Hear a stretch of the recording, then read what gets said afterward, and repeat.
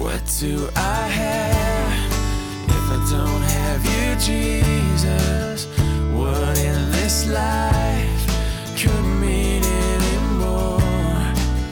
You are my rock, you are my glory, you are the lifter of my head. Hi, and welcome to the Rocks Podcast. The Gospel according to Matthew was written by a former tax collector who was transformed by the power of Christ. Instead of keeping records for Rome, now he would keep records for God, carefully recording all that Jesus said and did. Matthew references more than 60 Old Testament prophecies, proving Jesus is indeed the promised Messiah. Jesus really is who he claimed to be, our Savior and soon returning King. Now let's join Pastor Ross with our verse-by-verse study through the Gospel of Matthew. All right, good morning again. It is that time to get started. We're going to settle down now with a word of prayer, and so let's go before the throne of grace to find help in our time of need. All right, let's pray together. Father God, we thank you for your love and your goodness this morning. God, thank you for your presence here among us. You sent your Holy Spirit to help open our eyes and show us the truth that will set our hearts free. Father, we believe that you ordain our footsteps, so everybody who's hearing this passage this morning, you predetermined that to happen for a reason. Today, if we follow your instructions, we will be the most blessed people on the planet. In Jesus' name, amen. The story is told about old Joe. He lay dying there, and for years he was at odds with Bill, formerly one of his best buddies. But they had a falling out, as you know how that goes. And he wanted to straighten things out, so he called for Bill to come to his bedside. And he told Bill, hey, look, I'm going to be going into eternity with all these bad feelings. I just wanted to get things right. So he reluctantly, with great effort, apologized to Bill and for all past things he had said and done. And yes, he said, Bill, I forgive you for everything. So everything seemed fine until Bill turned to go. And as Bill was walking out the door, Joe called out after him and said, but remember, if I get better, the deal's off. Something tells me that that's not exactly the kind of forgiveness that Jesus is asking us to have. He speaks of our obligation to forgive those who sin against us from our hearts, more than just words. In fact, the word in the Greek, aphiemi, in the Greek, it means to let it go, to unloose something, to send it away, to get rid of it. And clearly, old Joe didn't let it go. He just said so. And so Clara Barton, founder of the Red Cross, was reminded one day of a vicious deed that was done to her years before. She was acting as if she had never heard of the incident, and her friend noticed that and said, how could you not remember that? And Clara said, well, I have no recollection of it all because I distinctly remember forgetting it. You see? Because Clara let it go. That's what the word means. Let it go. You see? And so, if you struggle with doing that, I guarantee you, I promise you, that if you take the words of Jesus in this passage to heart, you will never have a struggle again. You will never hold a grudge. You will let it go, always. So clearly not something the disciples were doing at the moment. They are not letting offenses go. They're creating them.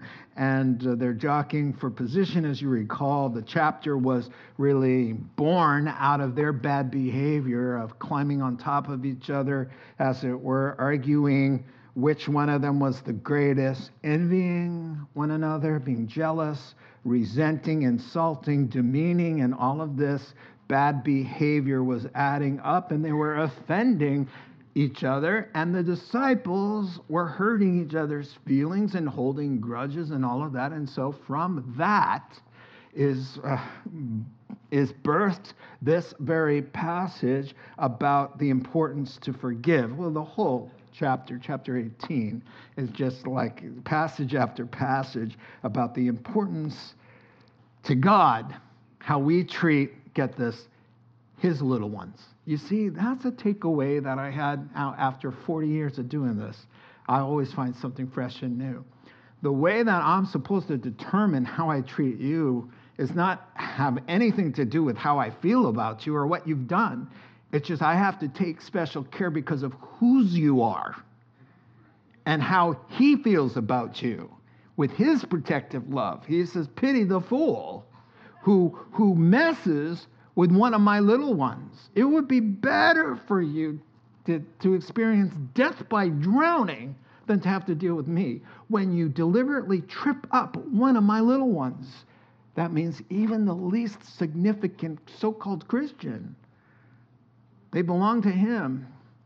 And the way that I treat them and feel about them and speak to them, I have to take into consideration the greatest commandment of all. Jesus said, love me with everything you got and love them with the same love that you have for yourself. And so that's where we're picking up. Last week, here now at our jumping off point, he said, if you've been sinned against, I want you to start, for serious things, I want you to start the process of reconciliation. In fact, he demands it, he requires it. It doesn't matter which end you are on of the falling out, if you've caused it or you're the victim of it, both are told, listen, both of you make haste, you can't let this fester, create bitterness that will spring up and defile lots of people. So get at it, he said.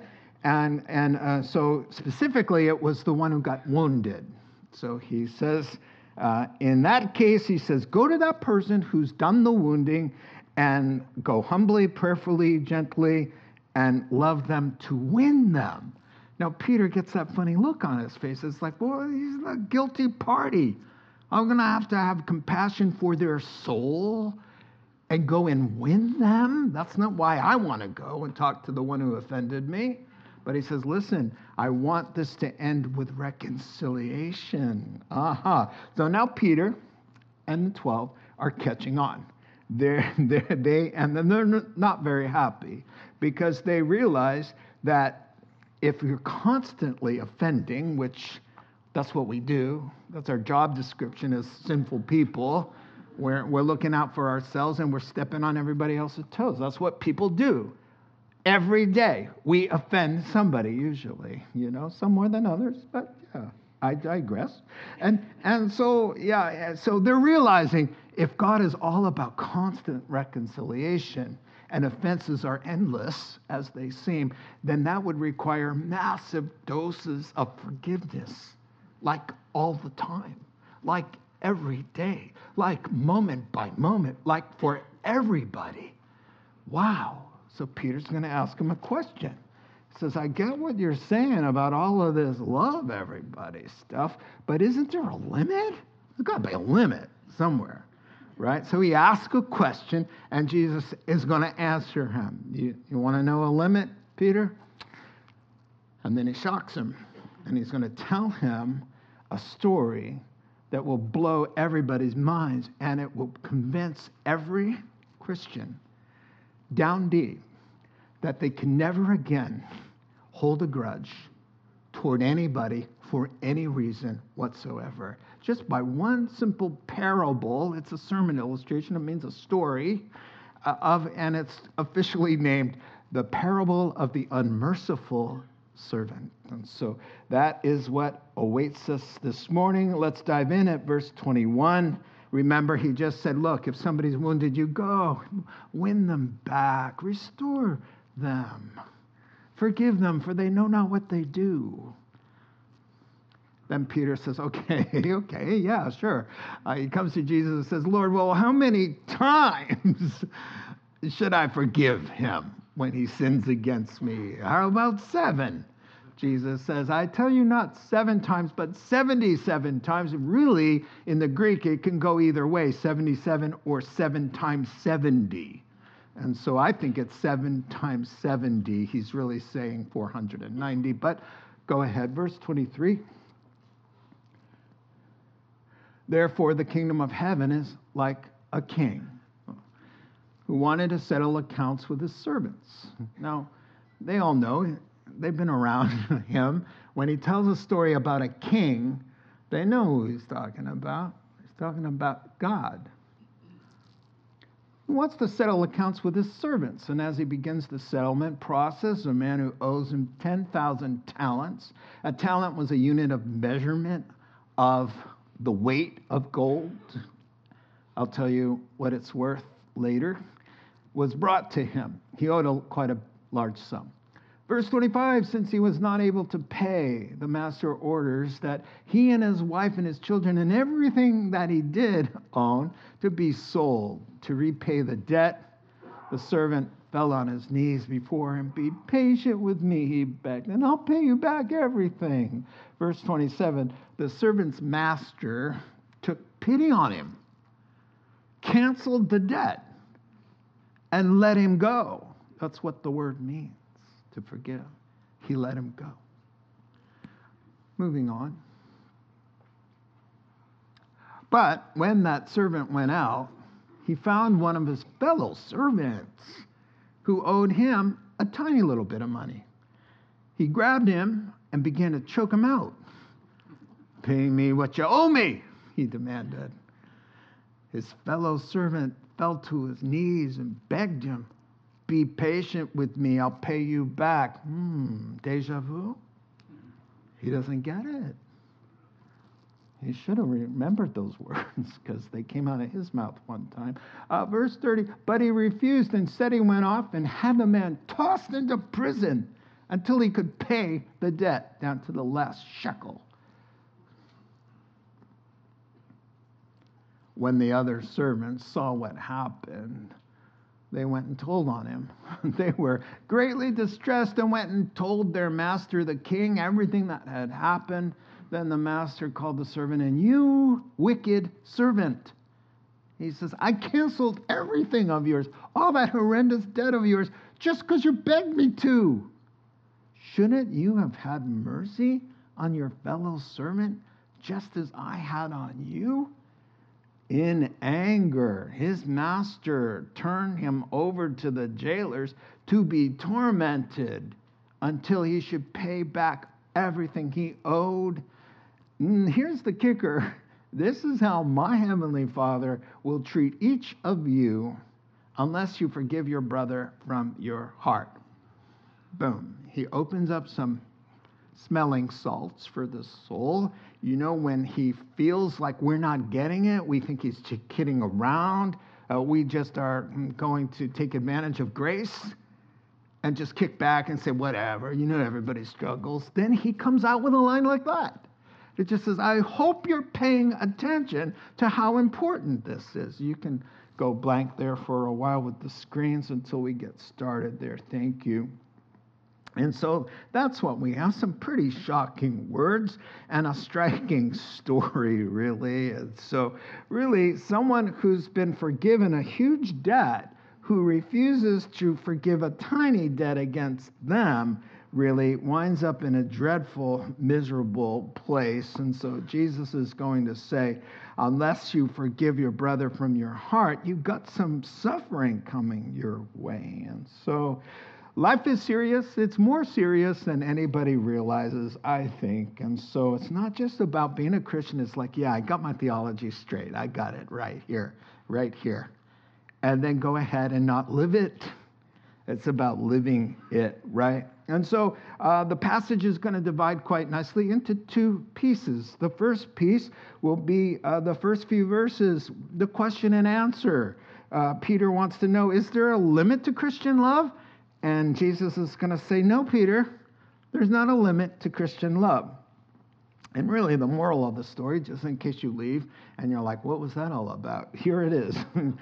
Unlimited forgiveness must be offered others by those who have received unlimited forgiveness by God. If you've been forgiven, you got to forgive.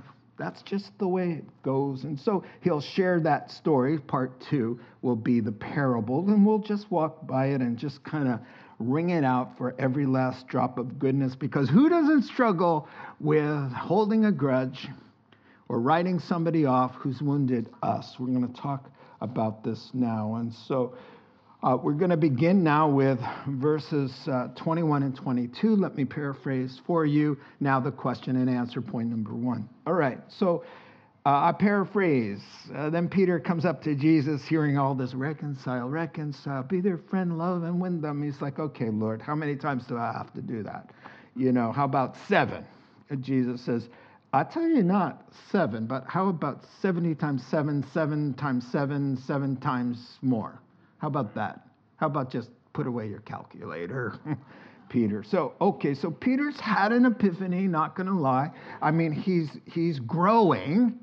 So he's willing to see, hey, I'm going to have to do some forgiving. All I want to know is how much do I have to do before I can stop forgiving that scoundrel?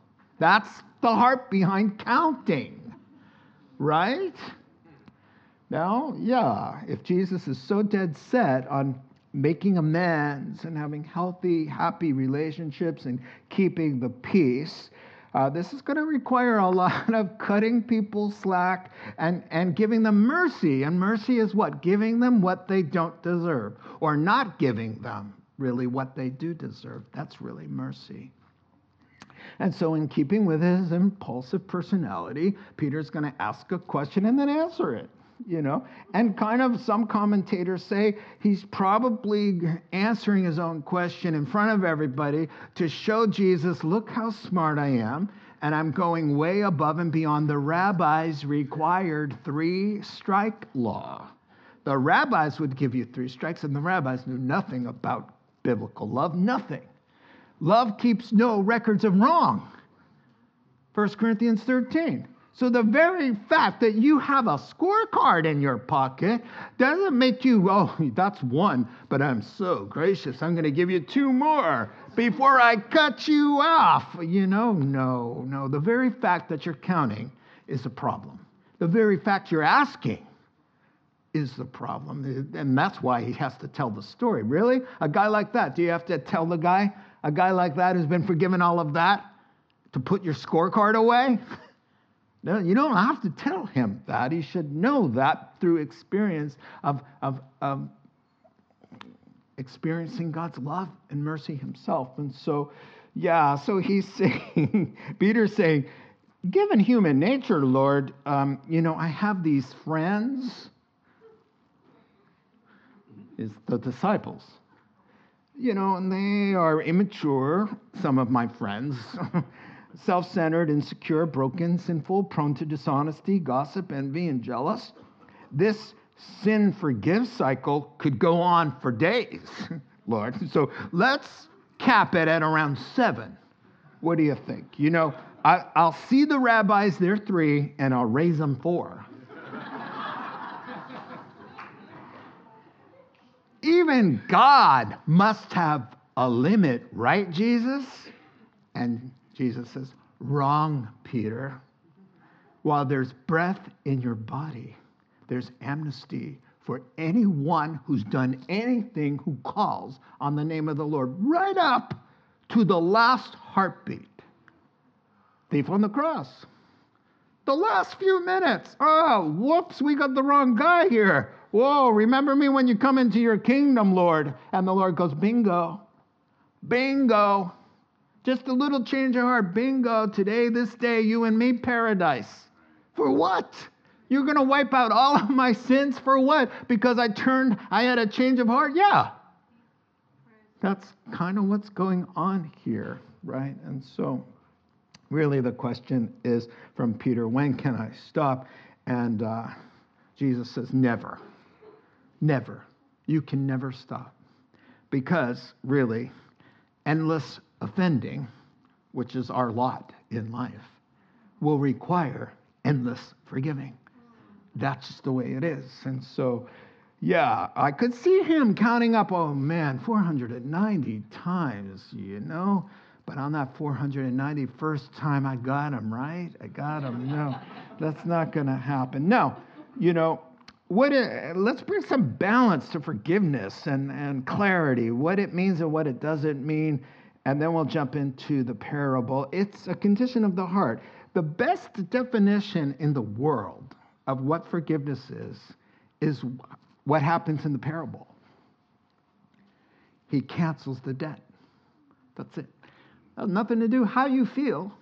It's that you've let the guilty party off the hook completely. And biblically speaking, you've entrusted him and the whole deed to God, who said, vengeance is mine. That's my department. I'll take care of that. But your obligation is to keep this sweet and malice-free. A willingness, if appropriate, to, and 9 times out of 10, for what Jesus is talking about, reconciliation is possible. Jesus is not talking about the rare thing over here, like we all think about. Somebody came up to me after first service and said, what about enemy combatants on the field? And, how do we love our enemies and forgive and all of that while we're at war with somebody who wants to kill us? Well, Jesus isn't talking about that, is he? That's the over here part. But what forgiveness is not, let me show you this extended quote. I put it up here because it's so long. Forgiveness is primarily meant to keep our hearts free of hate and malice. It's spiritual. It's for your heart, which hinders our fellowship with God and makes us ineffective, unproductive, spiritually unhealthy. Got it. Vengeance is mine. There it is. Romans 14, says the Lord. And while we are, Romans 12, it'll bug me the whole day, it's Romans 12. And while we are obligated to forgive the person from our hearts, forgiveness doesn't require us to place ourselves in unwise situations, destructive relationships, or continue to enable sinful behavior. Jesus isn't talking to them about what happens over here. He's talking about day in, day out people in community who are constantly getting offended over something, over the way the announcements went out, over the way, they painted the church building, over the way she looked at me, over the way I wasn't included. And then it gets worse. It can get heated, but that's what Jesus is talking about. I have written down here, yes, forgive them for the sake of your heart. Get a restraining order for the sake of your life. You see? So use wisdom. Forgiveness isn't just like, oh, yeah, we condone everything. We forget about everything. We put ourselves back into harm's way. And no. You could do the hard work of ending a relationship, ending a career, putting some distance between people with your heart at peace and rest without malice. You can do that, right? That's all he wants. Doesn't say there's not some serious consequences for serious sinning. Amen? I think you get that. And now to the rip-roaring story that will blow the door off the hinges and keep the heart always flowing freely with the mercy and forgiveness. So the second half of the verses now, the first part, I should say, the 23 to 27, good. And what I'll do is walk through a little at a time, okay? Now, officially, the parable of the unmerciful servant, okay? And so it begins with this. A man owes an enormous debt, and so did you, and so do I. And that's the quick application. We had a debt we could never pay. The king is God. The servant is anybody who hears the gospel, and in this case, someone he's dealing with. 23 and 24, follow along with me as I paraphrase. Okay, Peter, in answer to your question, to help inspire the flow of forgiveness, think of the gospel like this story. This king wants to settle up with those who serve him and owe him. And there's this guy, Peter, who racked up a debt running into the millions and perhaps $1 billion. And he was hauled in to stand before the throne and give an account. And so your first little thought is day of reckoning, and that's what the gospel says. In Hebrews chapter 9 and verse 27, it is appointed for man to die once. And by the way, if you're dealing with somebody who respects at least the authority of the Bible and talks about reincarnation, there's your verse. It's appointed for man to die once. And then you give an account for that one life, a judgment, an evaluation, you see. And so it was Judgment Day. It comes to everybody. Your heart stops beating, and there's an appointed time for you to settle up with the God who gave you the life on loan from him and said, I'm investing in you. I poured in breath into your body. I gave you a life. What'd you do with it? Time to talk to me about it. How'd it go? Let's talk. And so he has a day of reckoning, this guy. And back in the day, the kings in the ancient world, they had managers who were entrusted with the royal estates. And so they had finances to work with and tax revenues to collect and to manage and businesses in the interest of the king that were supposed to turn a profit. And so they had to come in, and they had a day where they reviewed, and he's calling this guy in, and he says, hey, listen, well, let's look at the books here, and all I see is red ink everywhere, but more red ink than I've ever seen in my life. What's going on here? You have no revenue. You've taken and taken and taken, and you've run up this horrific debt. It would be like the mailroom clerk at IBM who makes $15 an hour. He owes the CEO $500 million. How's that going to ever work? That's the correlation here, right? And so, yeah, a talent was a unit of measurement for gold or silver or whatever. And so it totaled anywhere from $100 million to $1 billion in today's currencies. And so it was just a debt you couldn't calculate. And it comes with a negative implication here. He's running some Ponzi scheme. He's borrowed and borrowed and borrowed and borrowed for his borrowing. He's promise after promise. He's mismanaged. He lacks the skill. He lacks the motivation. He lacks integrity. He lacks honesty. He's got lots of greed, and perhaps he's embezzled. That's the only way you come up with numbers so high, says the books and the commentaries. And so he gets summoned in like we do. And he has to stand before the king like we do, Romans 14. It's written, as surely as I live, he's swearing. The Lord is taking an oath. Every knee will bow before me. Every tongue will confess to God. So then each of us will give an account of himself to God. One thing you can depend on, when God takes an oath, and he swears by himself because there's nobody greater to swear by. So he puts up his right hand and says, I just want to swear by myself that every human being that I gave life will circle back in front of me, and we're going to have a conversation. That's what you can depend on. And that's what's going on here by implication and application to us spiritually. That's what the story's meant to get us to understand the gospel. And so as we go back to those verses, can you imagine every sin, thought, word, deed, every wrong motive, a ding against God and the account? Sins of commission, that means every deed you did. Sins of omission, every deed you should have done but didn't. There's a ton of those. We don't even think of those. You should have been giving. You should have stood up for that person. You should have prayed and read your Bible. You should have told them the gospel. You had the opportunity. There's a ton of those. We don't even count those, right? But they're sins nonetheless.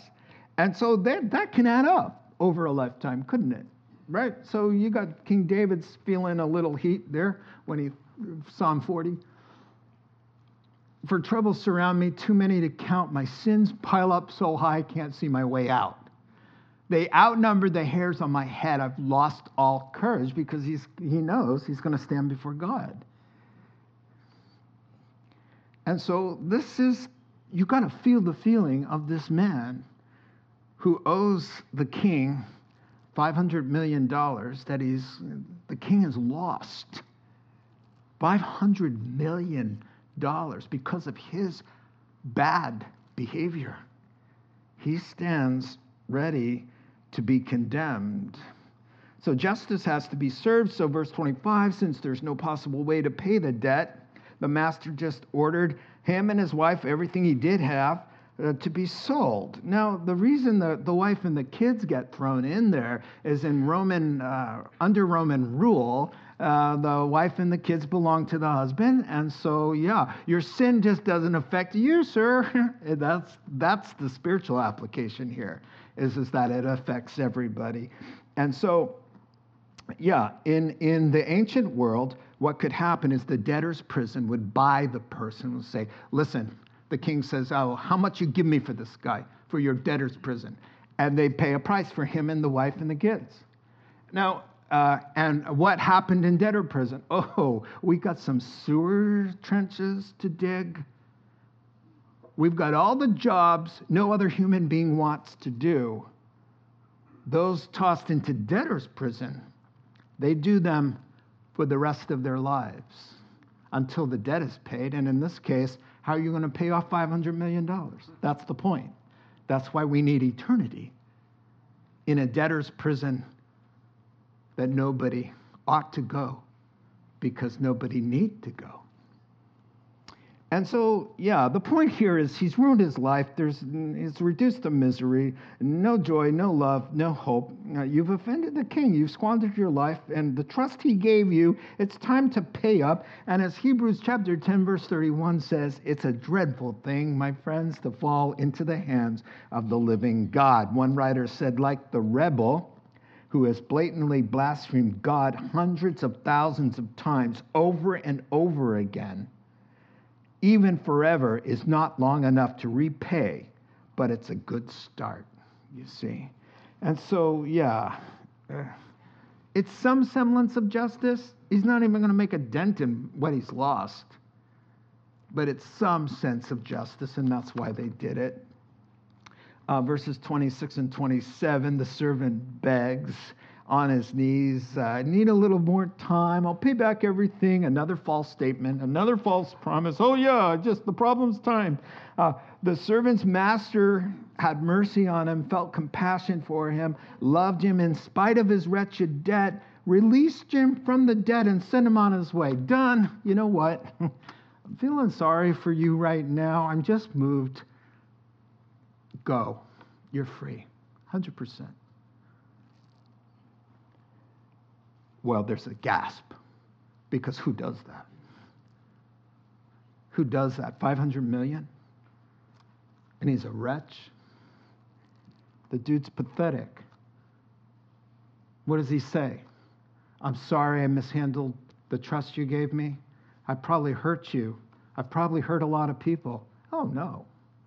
Now, what does he say? I can still do this. I just need time. The problem is I just ran out of time, but I'm capable. I'll still do it. Oh, trust me. I'll get your 500 million. I can do this. I'll give people the shirt off of my back. Everybody knows that about me. I can do it. Oh, no, you can't. You can't do it. But does it stop the king from feeling love and compassion for him? No. Even the prodigal son, it's the same thing. The story isn't about the supplicant, the nobility of the supplicant asking. It's all about the nobility of the king, the compassion of the king. The prodigal son, he tells his dad, as I've mentioned many times, he tells his dad, Dad, I hate your guts. You know that. I wish you were dead, but could you just give me the inheritance before you die? Come on. He says, yes, here it is. He goes, he squanders it. He moves to Vegas. He does all the things you shouldn't do with the money, and then immoral, terrible stuff. And then, the economy tanks. He runs out of money. He ends up in a pig pen at a pig swine farm, feeding the pigs. He's a nice Jewish boy. And he's longing for the slop. And so what turns him is his hunger. He's hungry. It's not about, he's preparing a speech. He's going to go back. Why? and he says so. The servants at the house eat better than this. I'm hungry. I need a shower. Self-interest only. He doesn't come back and say, I broke your heart, Dad. Mom cried herself to sleep every night. I have made a mess of things that ruined your reputation. I'm so sorry. No, none of that. Me. Hey, Pops, good to see you. Got some food? And does it stop the Father from showing compassion? And that's the heart of the story, is that he just, for some unknown reason, known only to God, he saw you before the foundation of the world, Ephesians chapter 1, and he chose you. And he said, you are not going to perish. You're going to try to perish, but I am going to predestine you. I am going to choose you before you exist. I've seen you, I know you, and I've saved you. You will find me because I will draw you, and you will be saved. That's a pretty good deal for people who want nothing to do with him. Amen? And so, there's a gasp like that. And he lets him off the hook simply because that's how he is. He's merciful. He's kind. And so off he goes scot-free. No contracts, no stipulations, no conditions. Simply the guy cries out. He's moved. He says, you know what? I'm going to pardon you completely. Now, here's where things go south in a hurry, and we find out that he's not us. We're not him in the story, because this isn't what we do. If you're born again and raised to new life, and the Spirit of God is in your heart, and you've been forgiven a lifetime of sins, this is not us. This is somebody who had some kind of transaction, but it never went deep. And so we're seeing the response of an unbeliever here. I want to talk about it because it's possible for a believer to do this kind of wretched behavior, but they certainly don't end up in hell if they're a true believer. And so now the debt-free servant, verse 28, goes back to his life and finds a fellow servant who serves alongside the same king, the same situation. Come on, have a heart. And he owes him a couple $100. Enraged, he puts him in a chokehold and begins to strangle the life out of him. Pay me what you owe me, you scoundrel. And the guy falls to his knees, probably because he needs oxygen. and he begs him, be patient with me, man. I'll pay you back. Remember, that's what you told the king. Oh, no, he doesn't say that. He's not having it. Instead, he presses charges and has him thrown into prison until he pays back every last shekel. Now, notice a few things here. First of all, fellow servant. Socially on the same level, there should be some camaraderie, some connection, some caring up for the guy. He must have known how the king would treat him because he was just in there for the same sort of thing. But his heart is dead. That's the problem. It's got a dead heart. And the comparison of the size of their debts, the contrast is on purpose to emphasize the hideousness of what he's doing and the hideousness of somebody who could receive such a grand gesture of having your entire life of sins wiped out and then grabbing somebody and saying, how dare you talk to me like that? How dare you write that about me? Oh, it's so awful. Yeah. Okay, so the coworker owes him 100 denarii. It's 1 silver coin, 1 day's pay. There were 6,000 denarii to 1 talent. He owes 10,000 talents. Whew. Right? But the guy who gets forgiven all of that is going to hold the guy's feet to the fire of the guy who just offended him in a, comparatively speaking, and I want to say this, comparatively speaking, every single thing that's ever been done to you, comparatively speaking to your entire life being erased of all responsibility for any wrongdoing at all, that you appear before God as pure as Christ Jesus, our Lord. Compared to that which you've received, anything anybody could ever do to you is small potatoes.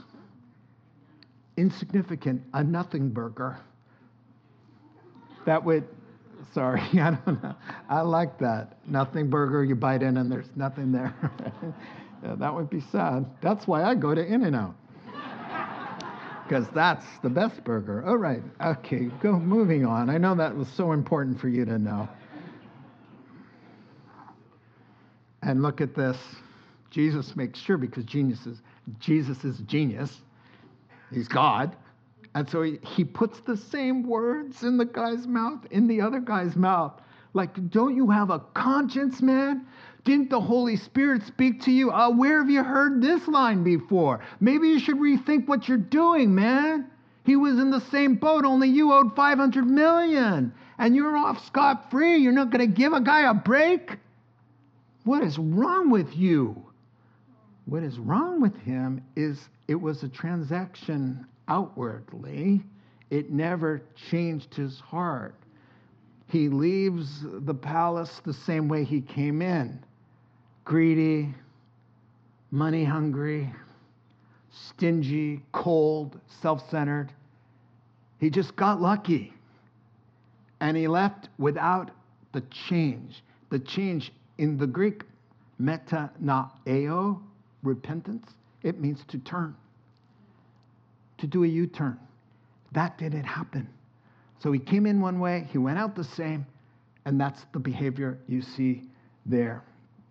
I mean, Jesus said, look, a lot of people say that they know me, but by their fruit you will know them. In other words, when you see oranges on a tree, you can say with some pretty good assurance, say, you know what, that's an orange tree. And you see apples growing on it, you can say with real confidence, that's an apple tree.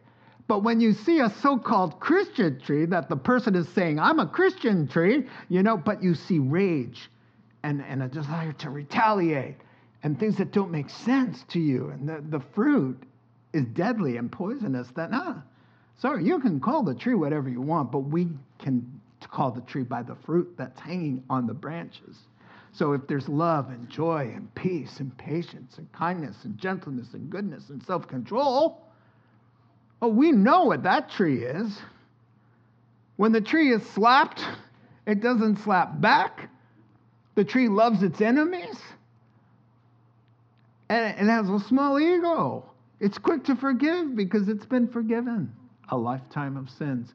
That's a Christian tree. And so let's finish up really quick here. So we move from the man is shown mercy to the man shows no mercy. And now he suffers the consequences. So I'm paraphrasing along here. Yes, news travels fast, and the servants that saw this play out went and filled the king in. The master calls him back in and lets him have it. You no good, rotten servant. I canceled that horrendous amount, $500 million, just because you begged me. Oh, please. And I'll let you walk out of here a free man. Don't you think it stands to reason you should have shown your fellow servant the same mercy I showed you? Well, the master was very angry. I turned him over to endless misery till he paid back every last shekel. Like that's going to happen. And this is how God will deal with anyone who's unmerciful. You must forgive your brothers and your sisters from your heart. Okay, so yeah, in keeping with New Testament theology, first let's look at James chapter 2, verse 13. Judgment without mercy will be shown to anyone who has not been merciful. Wow. Mercy triumphs over judgment. That's what he's looking for. Mercy.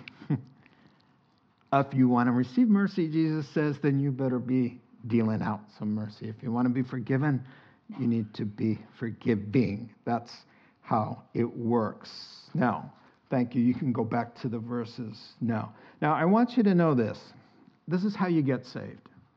You get saved by not showing people mercy or being a good person or being kind or turning the other cheek. That doesn't save you, right? Those are evidences of your salvation. The only way you get saved is by trusting in Christ and just crying out, boom, done. You're saved by grace through faith plus nothing. It's a free gift, all right? You get that. So, Jesus is not saying that unless you forgive, you're not going to heaven. That would be silly. It flies in the face of the gospel. Here's what he's saying. An unforgiving person evidences they've never experienced the saving grace. They wind up perishing not because they don't forgive, but because they themselves have never experienced the forgiveness of Christ, and that's the reason they don't forgive. So it's really just a symptom when you don't forgive that you're not forgiven, because if you were forgiven and you had all that love and you knew the love of the Father and the mercy that God has shown you by wiping out your debt, and instead of going to hell, you're going to heaven to reign and rule with him and sit on a throne, he says. I'm going to share my throne with you. Nobody even knows what that means. We're judging angels and judging the world with him. And this is what he's saying.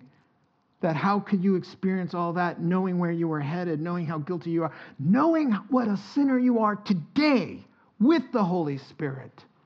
When you want to do good, evil's right there with you. It's 2 steps forward, 3 steps back. Oh, wretched sinners that we all are. And yet he's lavished his love on us and he says, could you please not hold people's feet to the fire, considering what I've done for you? And how did he do it? The king didn't just go, hey, you know you owe me 500 mil? Wink, wink. Let's pretend it didn't happen. Oh, no. Oh, no. The king is just. So the king says, you can go on your way. I'll figure out how to pay your 500 mil. Son, my eternal son, I want you to go down and I want you to pay us 500 million for him, because we're just. No wink, wink. Oh, no. Every last one of those shekels are going to be paid for by the Son of God. And here's a picture here, you know.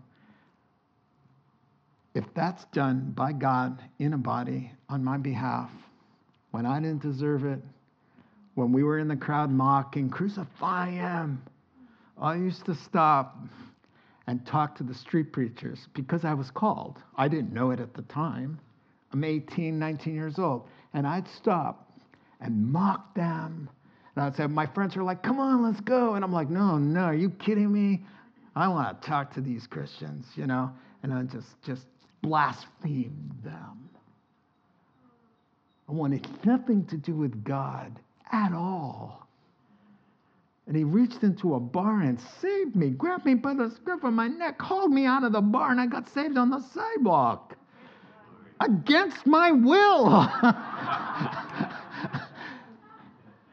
And now I'm supposed to hold a grudge against somebody who didn't invite me or looked at me funny or misstated something, or there's been a misunderstanding and I'm like up in arms about it, considering.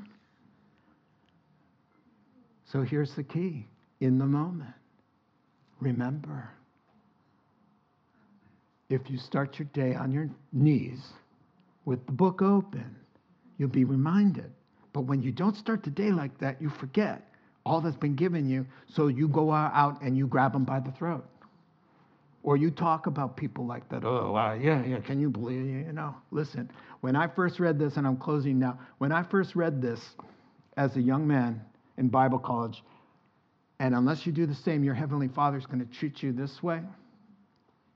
I went into my heart to that little prison where I've kept all the people I've written off, right? And I swung open the prison door and I said, out, all of you, get out of here. Get out, go. I forgive you all out. And off they went, right? And sometimes you have to pray through that and keep doing it. But you know, God will take care of all of those people and all of that behavior and all of that vengeance and all of that. He takes care of that. But, I mean, that's what you have to do. You go into your heart, and wherever, where the label is, you're dead to me, right? Because of what you did, you open that up, and you let them go. Now, what if you're a believer and you do these kinds of things, which they do?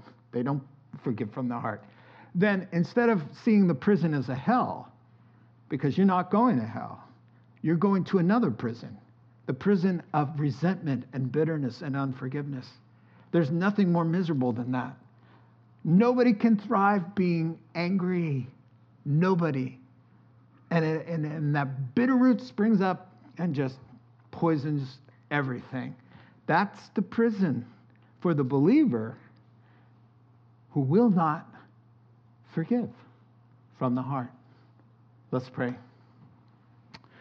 Father God, we thank you for your great love. Thank you so much, Jesus, for the truth. Yeah, it's easy right now, God. We see it. It's right there. We're like, whoops, wow, this is important. Help us to remember in the heat of the moment, or when the dust settles at least, God, to keep short accounts. Just to remember the grace shown us and to extend the same. In Jesus' name, amen. You've been listening to the Rocks Podcast. Our regular services are held on Sunday mornings at 8:30 and 10:30 a.m. in Santa Rosa, California. If you'd like to learn more, please visit our website at cctherock.org.